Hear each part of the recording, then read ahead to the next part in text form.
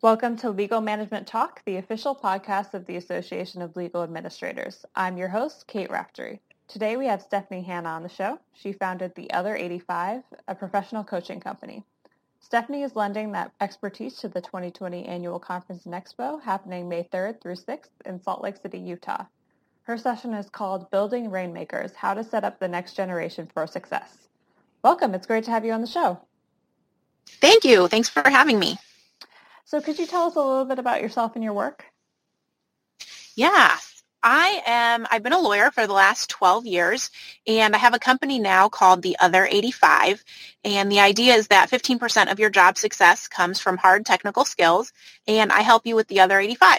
Relationships, networking, communication skills, personal branding, all of those things. And I developed this company and came up with the name because I was seeing pretty quickly as I was practicing that the things that separated people were not necessarily the hard substantive skills. It wasn't necessarily the smartest person in the room or the person with the most, technical expertise. It was typically the person with a good personality, with the ability to connect with other people, to build and maintain relationships, people that were adding value to those around them. And I started to become pretty, observant of it, almost obsessed, just really trying to learn, like, how are these people getting ahead? How are they being able to have these opportunities, sitting on boards and doing all sorts of things? And I started learning, and I just started implementing it, and the same things were happening to me. I was getting opportunities to work on projects and serve on boards and getting different job opportunities and never having to submit a, cold resume, but always being invited to apply for something or, just pass me your resume. And I started to do that and reap the benefits personally. And those around me started noticing, and I started to informally coach my friends. And that's kind of how this all started. So I've officially had the business for about 2 years, but I joke and say that, I've been doing it for free for a decade because I've been having so many coffees and lunches with friends and giving them the same advice over and over again, and things that I know are tried and true, and I know that they work. And so that's really the other 85. So now I do professional development coaching, either one-on-one or small group, and also workshops and other sorts of things for law firm teams and legal organization departments to help them really kind of master these really, really important skills. Great. So let's dive right into the session and talking about the generation of younger lawyers. Some studies have shown that entry-level associates struggle in their firms, many leaving within 5 years. Why is that?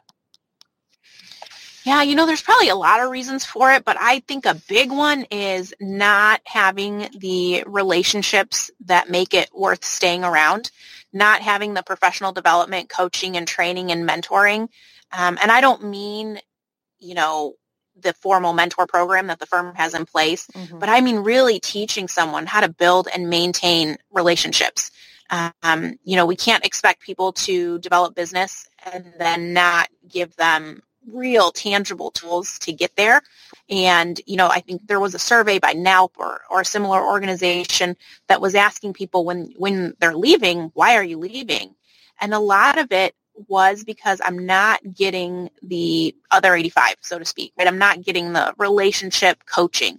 No one's telling me how to develop and maintain relationships so that can one day turn into me developing and growing a book of business.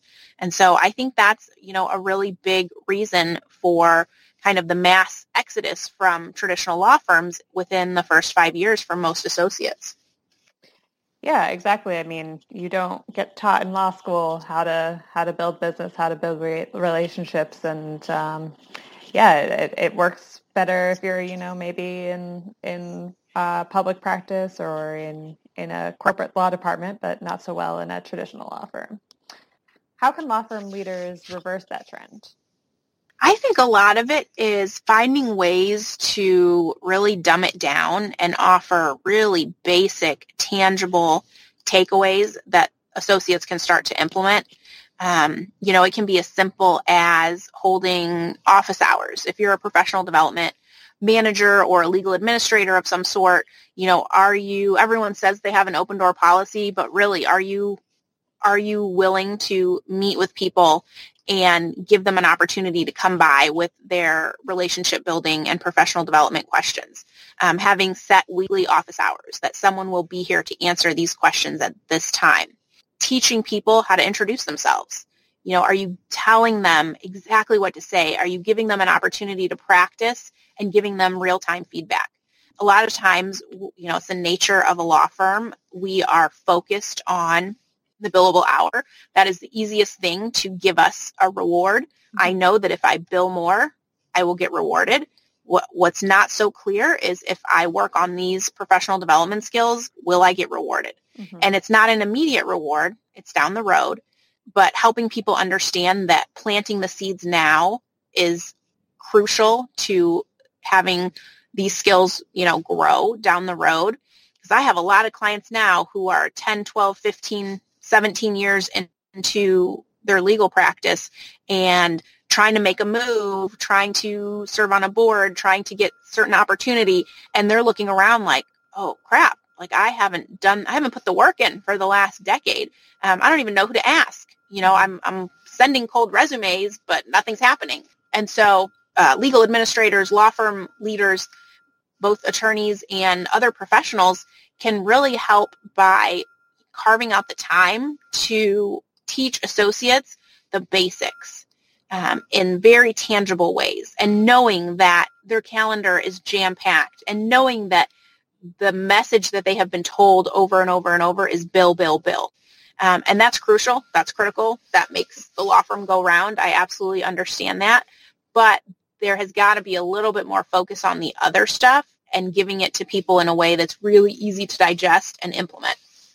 Yeah, so you mentioned that obviously the guiding light is billable hours. So that made me think of how especially legal administrators sort of have to justify their time because they are not billing. Like, how can they justify the time that they are spending with this professional development? Could you talk a little bit about how a associate or perhaps a future partner, like why these skills are important for the bottom line, and also like why becoming a member of a board or something can actually expand the law firm's business?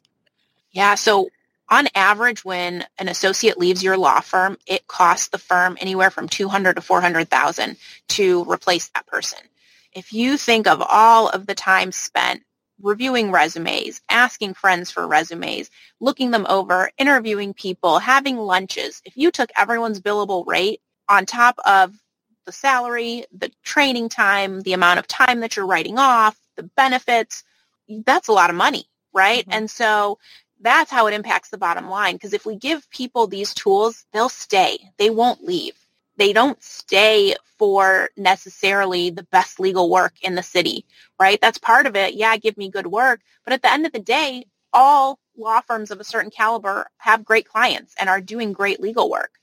And what separates law firms from each other are how they treat their people, right? And so if you're an associate or future partner and you are playing the long game, you have to know that investing a little bit of time now, it's just like making a deposit into a bank account. Small deposits over time grow, and you reap the benefit 3, 4, 5 years down the road. The way that legal administrators can help justify it is to really paint the picture of how much it costs when people leave, paint the picture of why people are leaving, and paint the picture of things that we can implement to allow them to stay, to make them want to stay, and how that impacts our bottom line. Talking down the road, once an associate feels comfortable and supported in their position, how can we get them on the path toward that rainmaker status?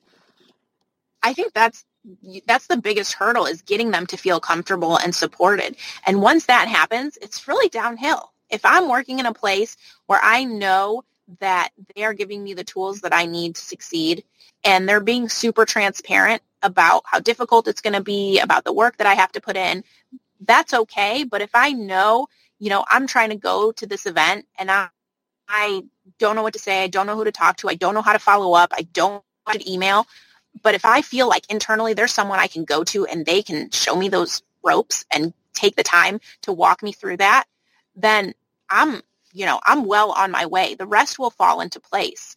I think the biggest hurdle is making people truly feel like we've got your back. You want to grow business. You want to be out in the community. Let me help you. Let me show you how to do that. And a lot of times it's really simple. Like, are you building in professional development time in your calendar? Are you sending handwritten notes? How are you following up with people? Are you remembering to follow up with them? Do you have a database of your contacts and relationships that you're working on? And are you being deliberate in how you're reaching out to them and how you're setting up interactions? Are you inviting them to things? Are you sharing your insight? So there's all these little things that we can do that we're already doing likely in other parts of our practice, but we just need to kind of shift our mindset a little bit so that we can start taking those things and making them work for us in the professional development space. There's some ways that we can really, once we have that trust and you feel comforted and supported, the rest of that tends to fall in place because you've got the tools and you've got the support system in place to ask questions if you aren't sure how to use them or how to do something. Yeah, and I could even say in my own personal life, knowing an attorney who was encouraged to, go out and belong to professional organizations in their practice area and building relationships there to the point where, is always asked to be teaching classes to that professional association and gaining clients through that. Yes. So before we wrap up, is there anything else that you'd like our listeners to know about your session at our conference? Yeah, I'm excited to be there, excited to hopefully meet many of you in person. We are going to talk all things rainmaker building, relationship building. It will be things that you can use in your own lives and things that you can take back to the office. It will be fun. It will be interactive. There will likely be some Play-Doh. So I'm excited to spend time with everyone in a few short months. Great. Well, thank you so much for talking with me, Stephanie. Yeah, you're welcome. Thanks for having me. So for our listeners, remember, you can hear more from her at the annual conference in May. So register now if you haven't yet. We both hope to see you there. Thanks to our listeners and subscribers for tuning in. If you like the show, please subscribe, rate, and review us, which makes it easier for others to find the podcast. As always, you can learn more about ALA and our upcoming events at alanet.org. Until next time.